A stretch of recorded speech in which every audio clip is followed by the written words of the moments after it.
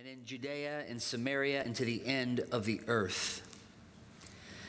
And when he had said these things, as they were looking on, he was lifted up, and a cloud took him out of their sight.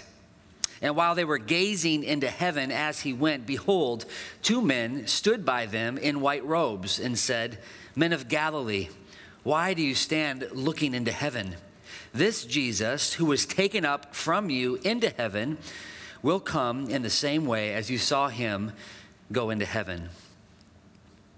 Then they returned to Jerusalem from the mount called Olivet, which is near Jerusalem, a Sabbath day journey away. And when they had entered, they went up to the upper room where they were staying. Peter and John and James and Andrew, Philip and Thomas, Bartholomew and Matthew, James the son of Alphaeus, and Simon the Zealot, and Judas the son of James. All these, with one accord, were devoting themselves to prayer, together with the women, and Mary, the mother of Jesus, and his brothers. Church, this is the word of the Lord. Let's pray. Father God, we thank you so much for your word this morning. We thank you that as we open it up and consider your words, Lord, we recognize that you are in this place. And we just invite your spirit to just do his thing among us right now, Lord. I pray that your word would be clear.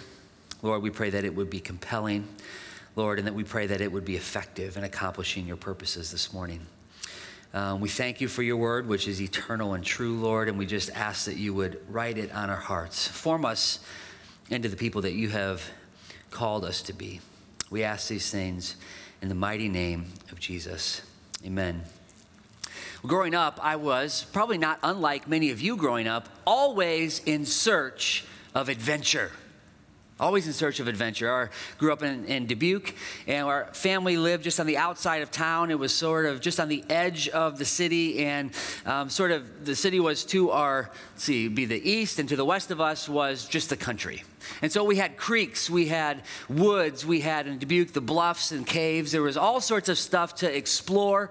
We eventually stumbled across, as we were making our way through the woods one day, we stumbled across an abandoned lead mine shaft, which provided, as you can imagine, endless opportunities for me and my neighborhood friends to get into trouble and to just have fun.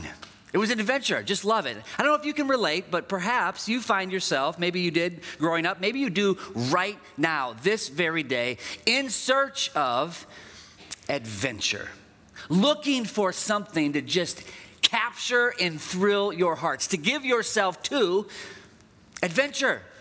Adventure is a wonderful thing. Adventure helps us as human beings find meaning and purpose in life. There's a reason why many of us long for adventure.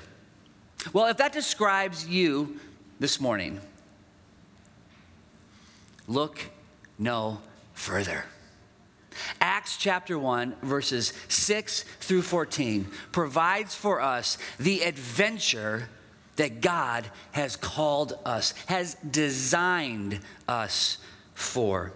If you were here with us last week as we started our study of Acts, we've said that there's sort of a melodic line that carries us throughout the whole of the book. And as we consider one chapter after another, we sort of hold it up to that melodic line to make sense, to find meaning. What is God's word saying? Now, remind you what that melodic line is. If you are going to be with us from one week to the next, I would encourage you to write this down. It's simply this: God extends his kingdom as his Holy Spirit-filled people spread his word.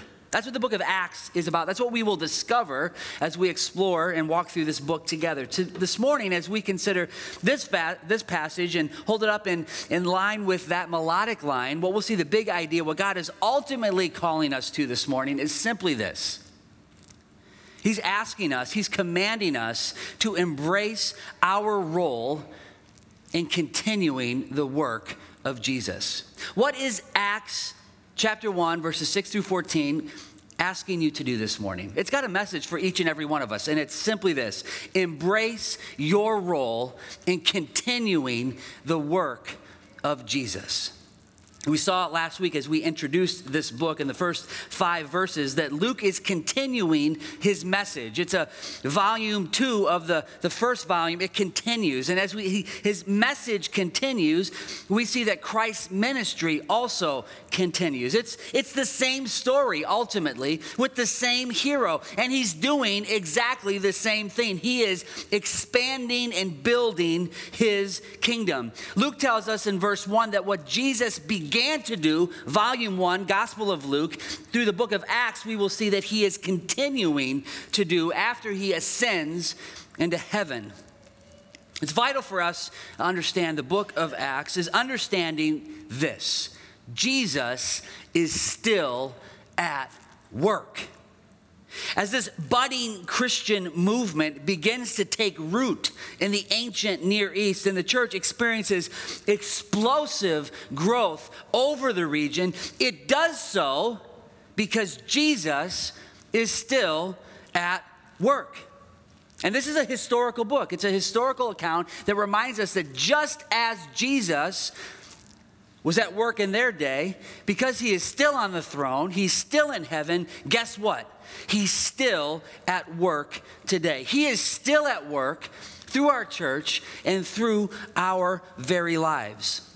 Now, if you were to go back and read, it's unfortunate that when they put together the books of the Bible, when they put together the canon of Scripture, that John separates volume 1, the Gospel of Luke, and volume 2, the Acts of the Apostles, or like we said last week, the Acts of the risen Christ. It's unfortunate that the book of John sort of separates those two. It's not a knock against John. It's the inspired word of God. It's great. But if you were to just continue to read volume 1 through volume 2, you will see that what Luke does as he writes these 2 volumes is he does something that's not unlike what you and I would do if we were to write 2 sort of volumes. There's an overlap. There's sort of an overlap at the end of the Gospel of Luke. It overlaps a portion of the beginning of the Acts, of the book of Acts. This overlap is an overlap of about 40 days. And what you should do as you read the Scripture, as you read God's Word, is you should look for areas within that overlap, areas at the end of Luke and at the beginning of the book of Acts that are common. What does he say twice?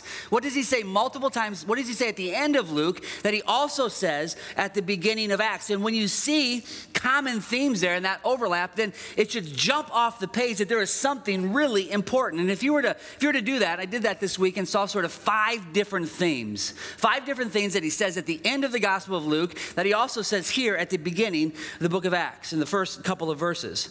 5 things. And as we look at these 5 things, you'll kind of see them as we walk through these verses this morning. We see he says in both places the Holy Spirit is coming and you should wait for him, okay? It says it in Luke, it says it here in Acts. He says that the Spirit, that as he comes, he's a Spirit who is promised by the Father, the promised Holy Spirit. He also says in both places that when he comes, you will receive power. You'll receive power. He says it twice. He also says that you will receive that power when he comes for the sake of being witnesses. You'll be a witness. And then finally, the other thing that he says in both places is that these witnesses will have a particular mission. And the mission would go from Jerusalem, it would begin in Jerusalem, and it would expand to the nations. And this pattern of expansion, this last thing that we see, he says twice in both places, this pattern of expansion, it's front and center in our text this morning as we consider verse 8, which is really the heart of this passage. And really, it's a summary statement, not just of this passage, but ultimately what we will see throughout the book of Acts. It's a wonderful summary statement.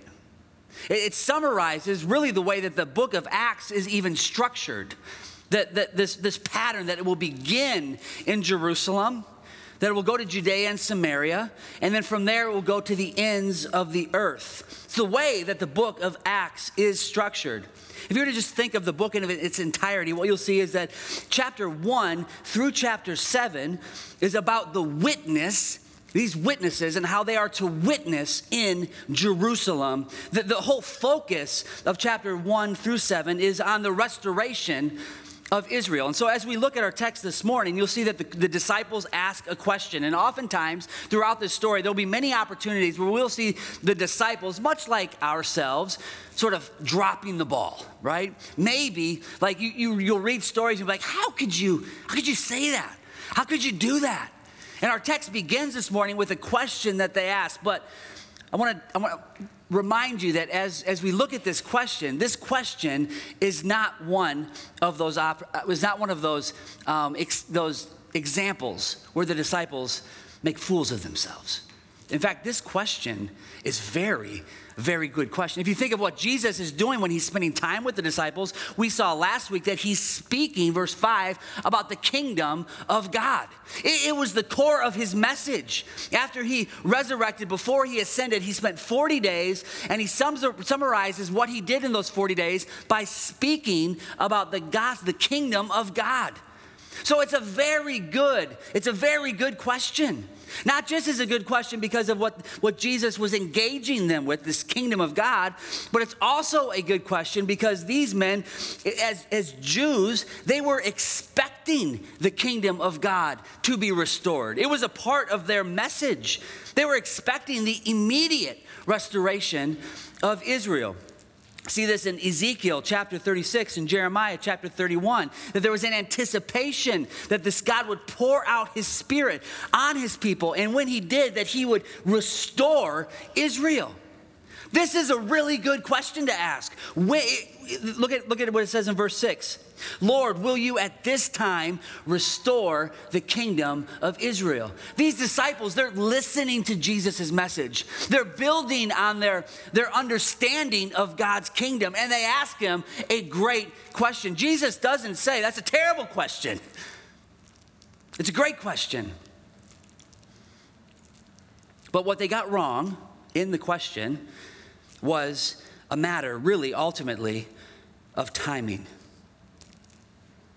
Jesus was God's appointed king, and he was to usher in the restoration of Israel, to which many Jews looked forward to with expectation, and what Jesus himself had spoken about. Jesus did not deny or reject their expectation of restoration. He endorses it, but he interpreted in terms of the gift of the Holy Spirit and the fulfillment of God's plan to make Israel into a servant community called to be witnesses to the nations. And we'll see as you read throughout chapters 1 and chapter 7, as we look at these chapters in the weeks and months ahead, what we'll see is that the focus after Pentecost becomes on Jerusalem and the temple, and they are witnessing to Israel. They're witnessing to Israel. Then in chapter 8 through 11, we'll see that their witness goes from Israel to Judea and to Samaria. Essentially, the early church will be witnesses after it witnesses to Jerusalem. It will be witnesses to the outcasts, to the people who are on the margins of Israel, of society. We see this most clearly in chapter 8 in the narrative of Philip. We'll see it in a few weeks or it's probably going to be longer than a few weeks. It'll be a while. We'll see it in a while. When Philip, when the gospel goes through Philip to Samaritans, these are people who are separated socially, geographically, religiously from their kin in Jerusalem. They worshipped at Mount Gerizim. They were told that as we read through the narrative, that they believed Philip when he preached the good news of the kingdom of God in the name of Jesus Christ, and that they were baptized. So here these people who are socially rejected, marginalized, hear the good news, they receive it, and they're baptized. You keep reading in Acts chapter 8, and you come across the story of the Ethiopian eunuch. This man represents an outsider. He was an outsider with sort of a unique relationship to the temple. Eunuchs were not even permitted to pass through the outer courts of the temple. They were emasculated men who were both prized and demonized in their day. Prized because they were seen as trustworthy individuals. You could trust them, but they were demonized because of their sexual ambiguity. And as an Ethiopian, he would have also represented sort of the far distant places of the earth.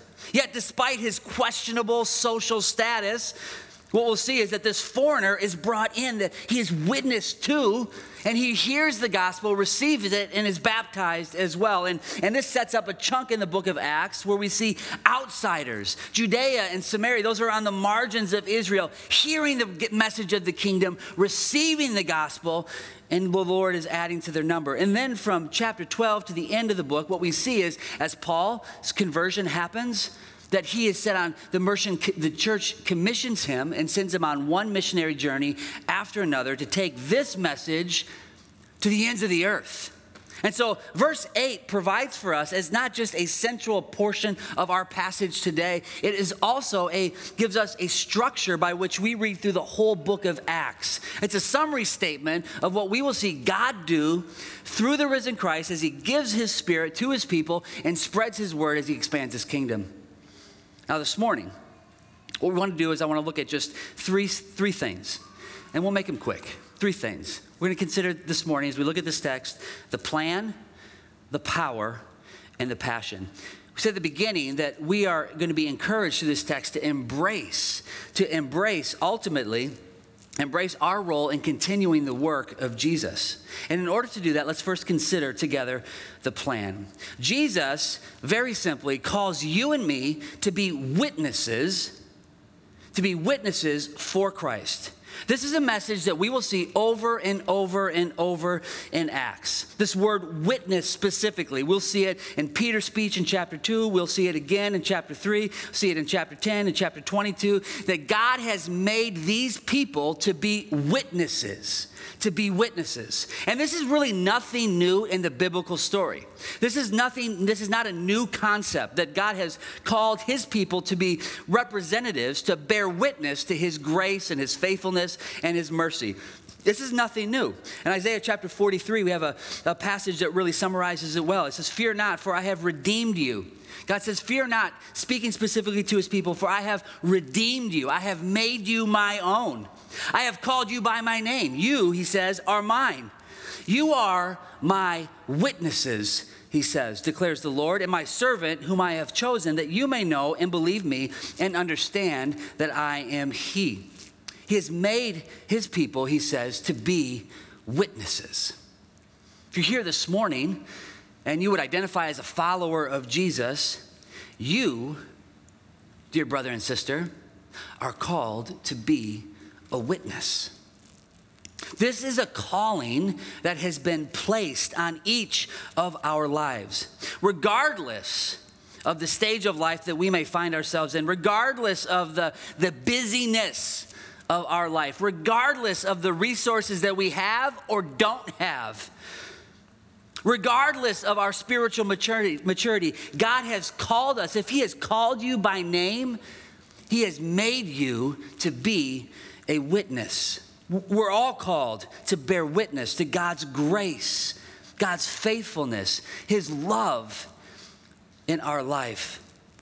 The difference between the believer sitting, let's just say, basic context, in their Iowa City home, or the believer serving overseas, crossing geographical, cultural barriers, the difference in those two individuals is merely a difference in geography, not one of identity. Every Christian is called to be a witness. We are witnesses. That's who we are. And if you consider just the plan, you think of it like in the who, the what, and the where. The who is, he's speaking specifically to us and calling us to be witnesses. He says in verse 8, "You will be my witnesses." This is one of the 5 things that are mentioned both at the end of Luke and at the beginning here of Acts. These men and these women are witnesses.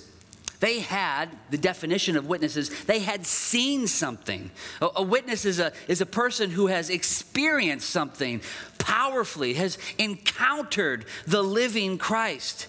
They've experienced him sweeping away their sins, dwelling in their heart, leaving them, as it were, completely and totally changed. They had seen something, and what we see as we look at the end of Luke and the beginning of Acts is he provides proof for them. He gives them certainty, assurance that what they had seen is actually real. I mean, he could have, if you think about God's design, he could have resurrected and immediately ascended. But he didn't. He spent time with them, providing proof of who he was, what he had done. And they bore witness to who he was.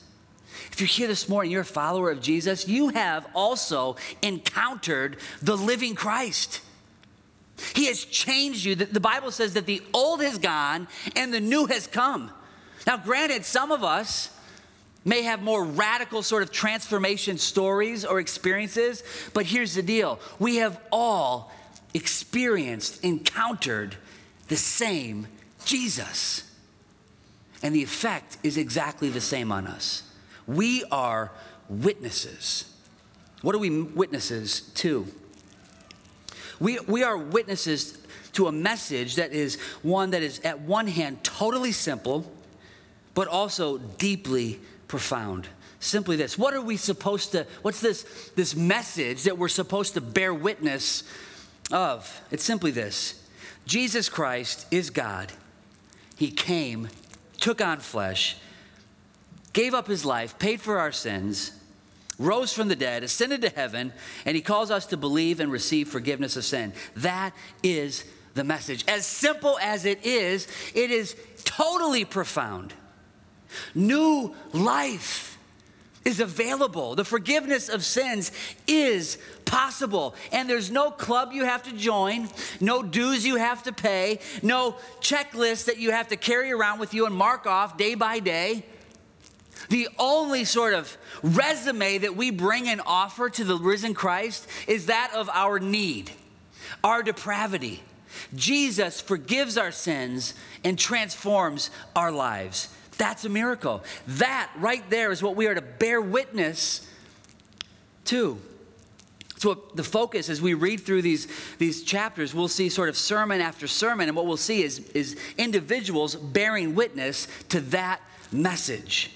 Jesus can forgive your sins and can give you new life. We'll see it over and over and over again throughout the book.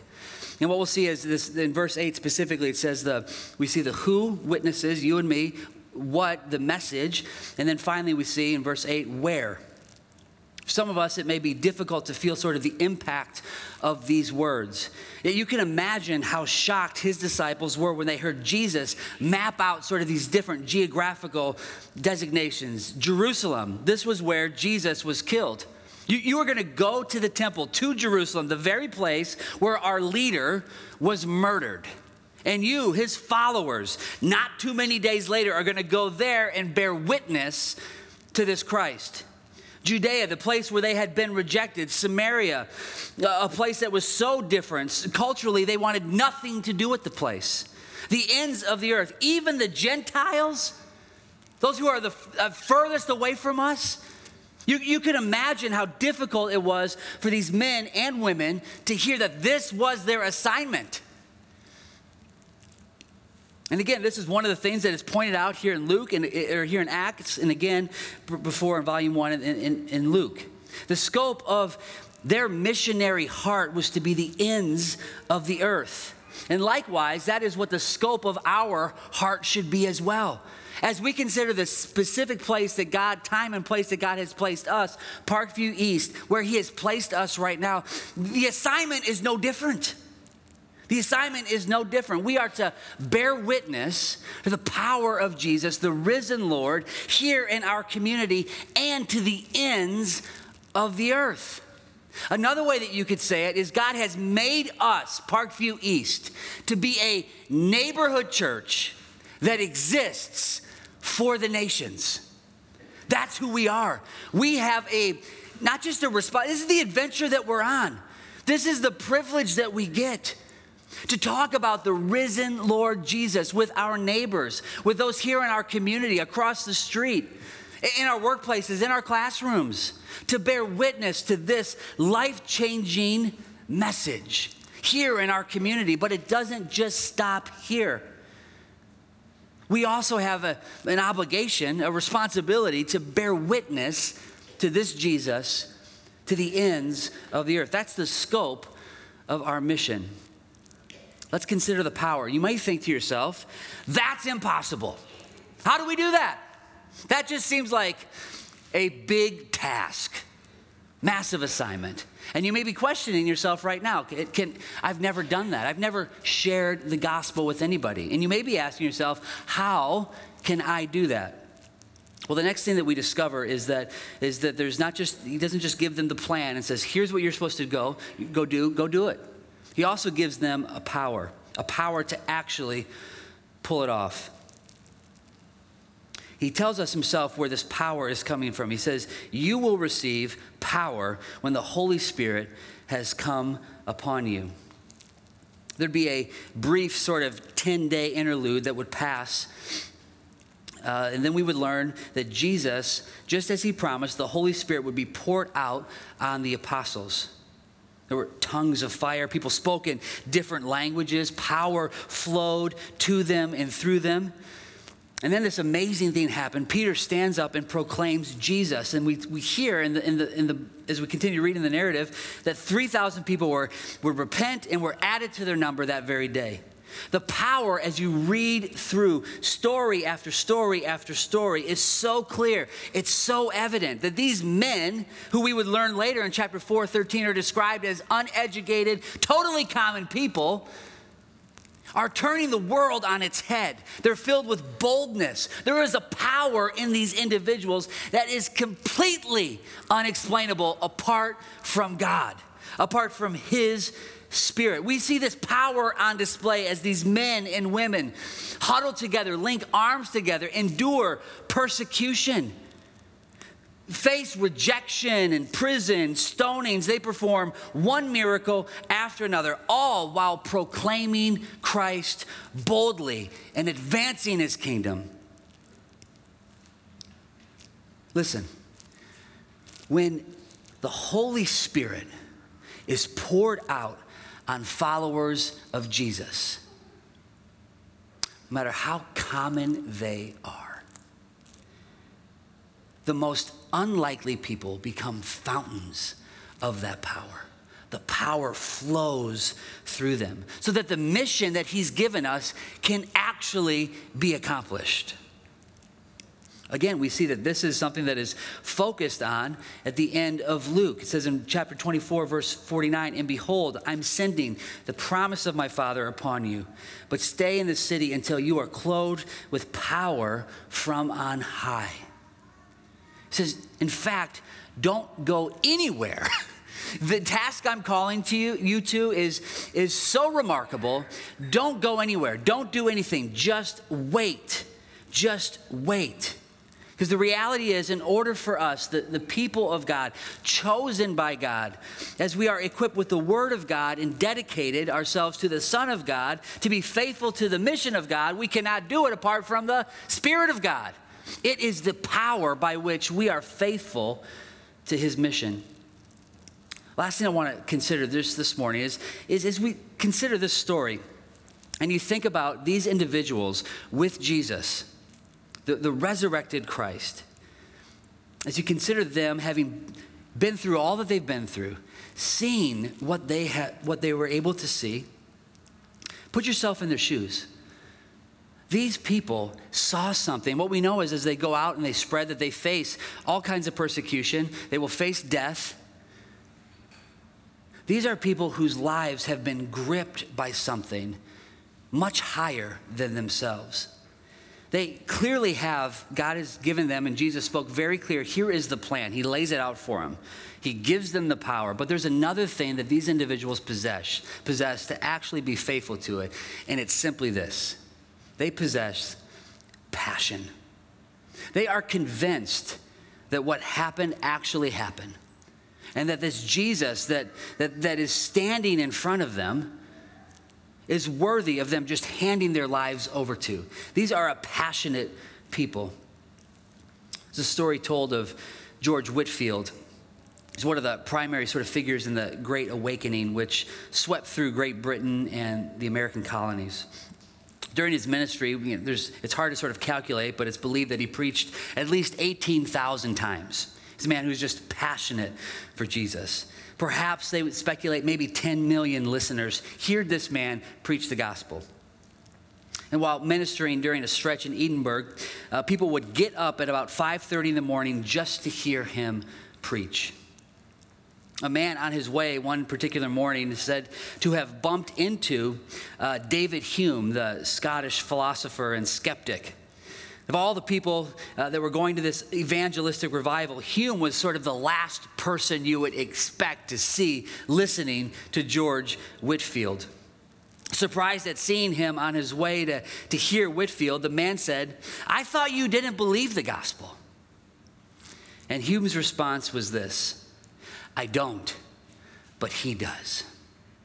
See, what David Hume was so captivated by, what drew him to the message, was an individual who was on fire for something. He was passionate about it. Folks, the message that we proclaim is a simple one, but the demand it places on our lives as messengers is serious. For our witness to be effective, there must be passion and zeal. Would people say the same thing about you? Would they say the same thing about me?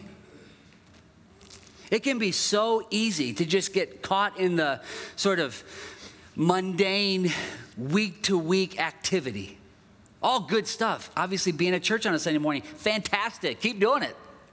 Maybe you're in a community group, serving in some way. These are all excellent activities, excellent things that we want to encourage and that is really necessary to be a part of the life of the church.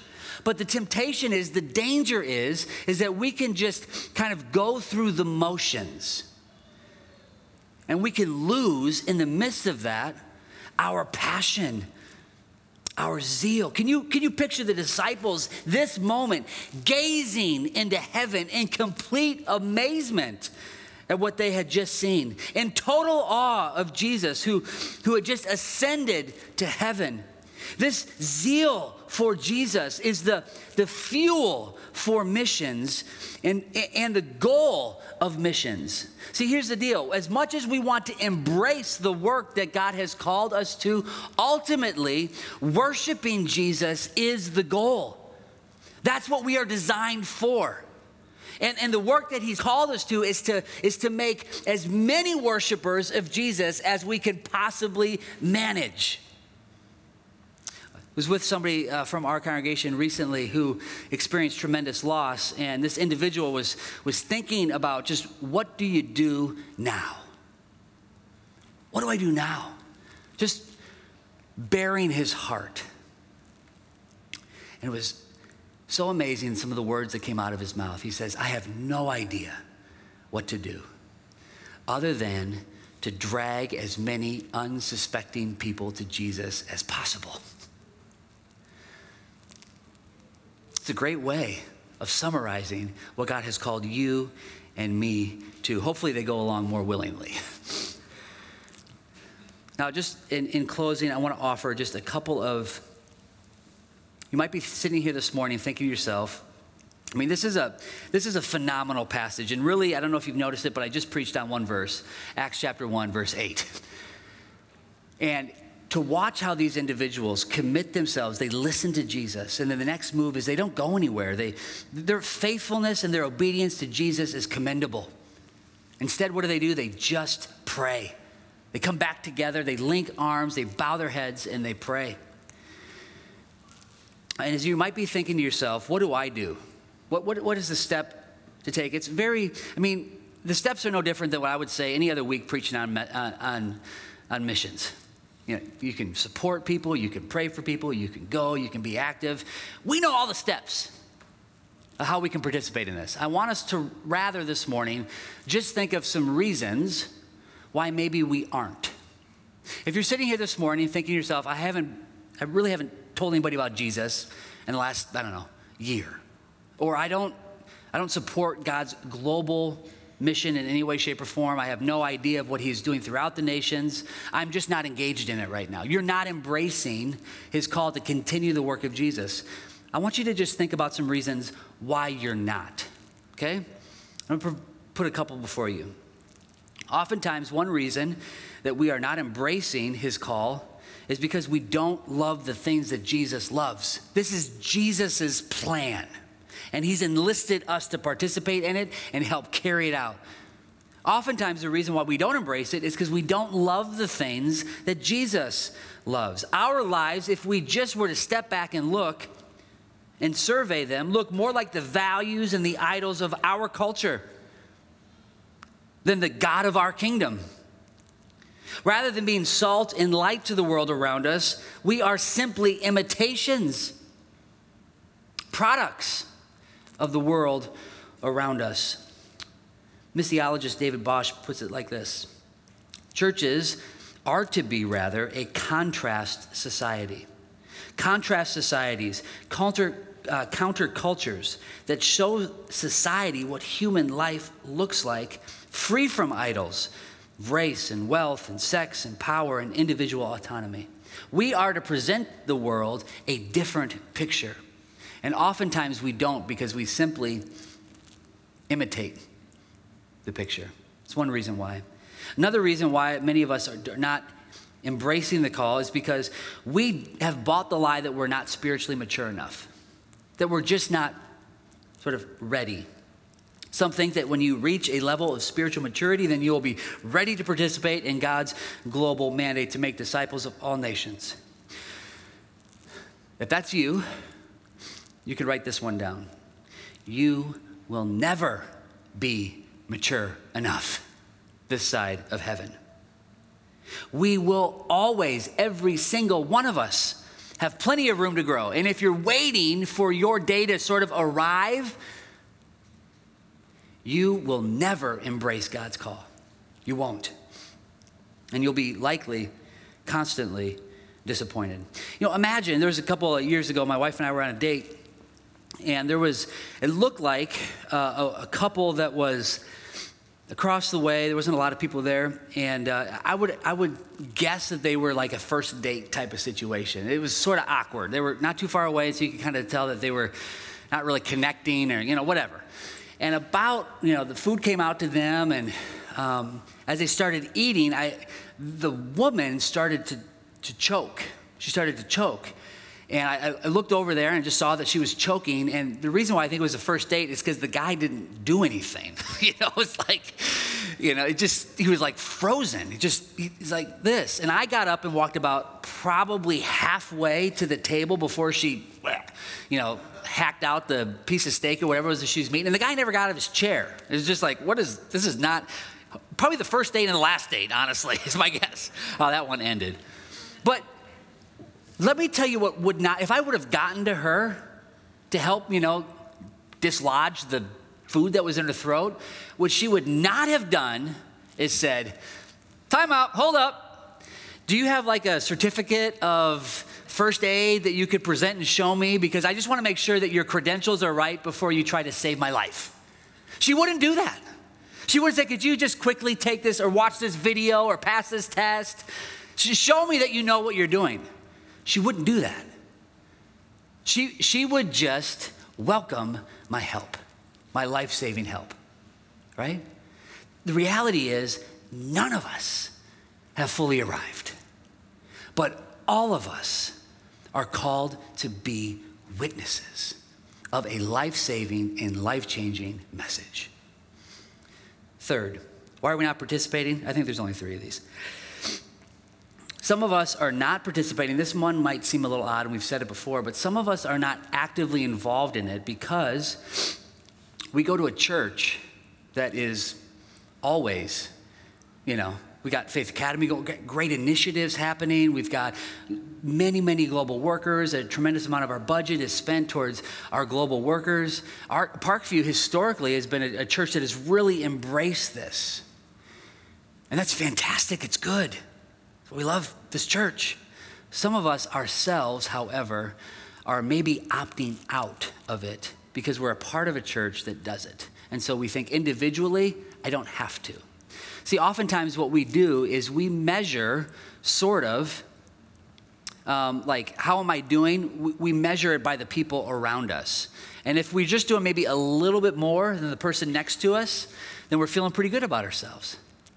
It's the wrong way to measure when you're thinking about God's call on your life, the better way to do it is to look at God's word and to simply look in your heart and say, am I doing this? Am I doing this? William Carey, who blazed the trail to India in 1792, saw his mission, sort of the picture he envisioned of himself was as a miner penetrating into a deep mine, which had never been explored before, with no one to guide him. And he said to Andrew Fuller and John Ryland, his pastor friends, he says, I will go into the mine if you will hold the rope. And the truth is, not every single one of us here this morning is called to go overseas. You don't need to leave here this morning, go buy an airplane ticket or sign up for a missions agency. You don't have to be the person who leaves the comfort necessarily of your workplace or home and actively goes to a different far off foreign place to do this. For some of us, it means simply supporting those, holding the rope as others do, giving towards it, praying. Is it in our weekly sort of prayer rhythm to pray for? Paul Donaldson, the Global Worker Coordinator, has put together a fantastic Global Worker booklet that highlights the different needs in prayer, global workers that we can pray for. We are all called to embrace the role of continuing the work of Jesus. No matter where we live, no matter where we work, no matter our age, we're all called to embrace this mission. You know, in closing, we're going to transition to a time of communion. And I forgot I don't even know what you call this thing over here. If you have one of these, you can take it out. Before we do, you know, when we think about mission, specifically the mission that God has called us to, you know, we spent recently as a church walking through John 17. And one of the great highlights of John 17 is Jesus' heart for his church to be united. And I love preaching through that passage. It's one of my favorite passages in all of Scripture. Just loved our time walking through that. But here's the deal. As we consider God's heart for his church to be united, for us as his people to, sort of the banner over a year, move forward together, as you consider the need for us, God's heart for us to be one people, you can produce unity a lot of different ways. A lot of different ways. But as we consider, you know, you got to talk about it. You got to read Scripture, you know, what does God say about it? But if all we do is just talk about being united, I would say that we sort of sell ourselves short a little bit. One of the greatest things that will unite, you know, whether it's a sports team or an army or musicians or a workplace or whatever, one of the greatest things that will unite a people is a common mission. A common goal that they simply get after it with together. I can think of nothing that would unite us more as a people than if we collectively embrace the call to continue the work that Jesus has started. The unity that would be produced here will be something that the rest of the world will long to experience. And a symbol of that unity is this, the supper that Christ has called each of us to participate in. When we participate in this together, we do so as one people who are united by one sacrifice, by one Savior, and who are enlisted and called to one mission. And so this right now, this morning, is symbolic of our unity, and it's a reminder of what Christ has done in us and what he plans to do through us. And so let's take this together. I'm going to read the scripture, and then I'll guide us as we participate in the meal together. For I received from the Lord what I also delivered to you, that the Lord Jesus, on the night when he was betrayed, took bread, and when he had given thanks, he broke it and said, "This is my body, which is for you. Do this in remembrance of me." Church, this is Christ's body given for you. Let's take and eat.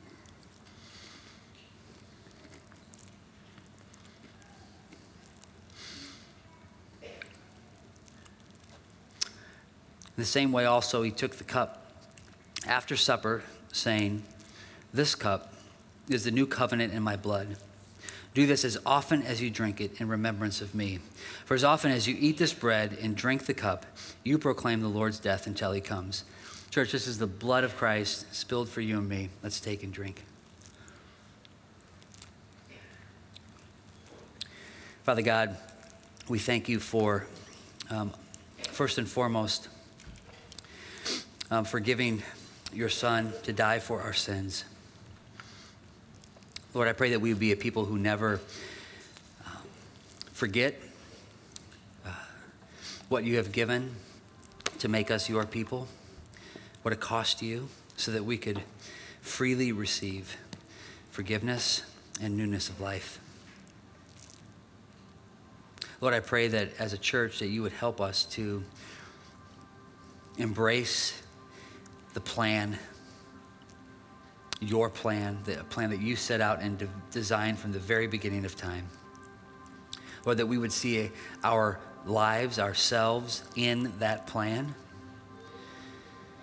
Lord, and we thank you that you have supplied us with the power, with your Spirit, the Spirit of the risen Christ you've given to us to be faithful to that plan. Lord, and I pray that you would help us also to be passionate.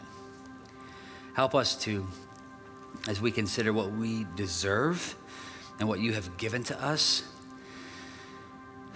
Lord, I pray that we would be so sold out for you, Lord, that there's nothing that could get in our way of proclaiming the risen Christ wherever we are. Lord, we ask these things in your name. Amen.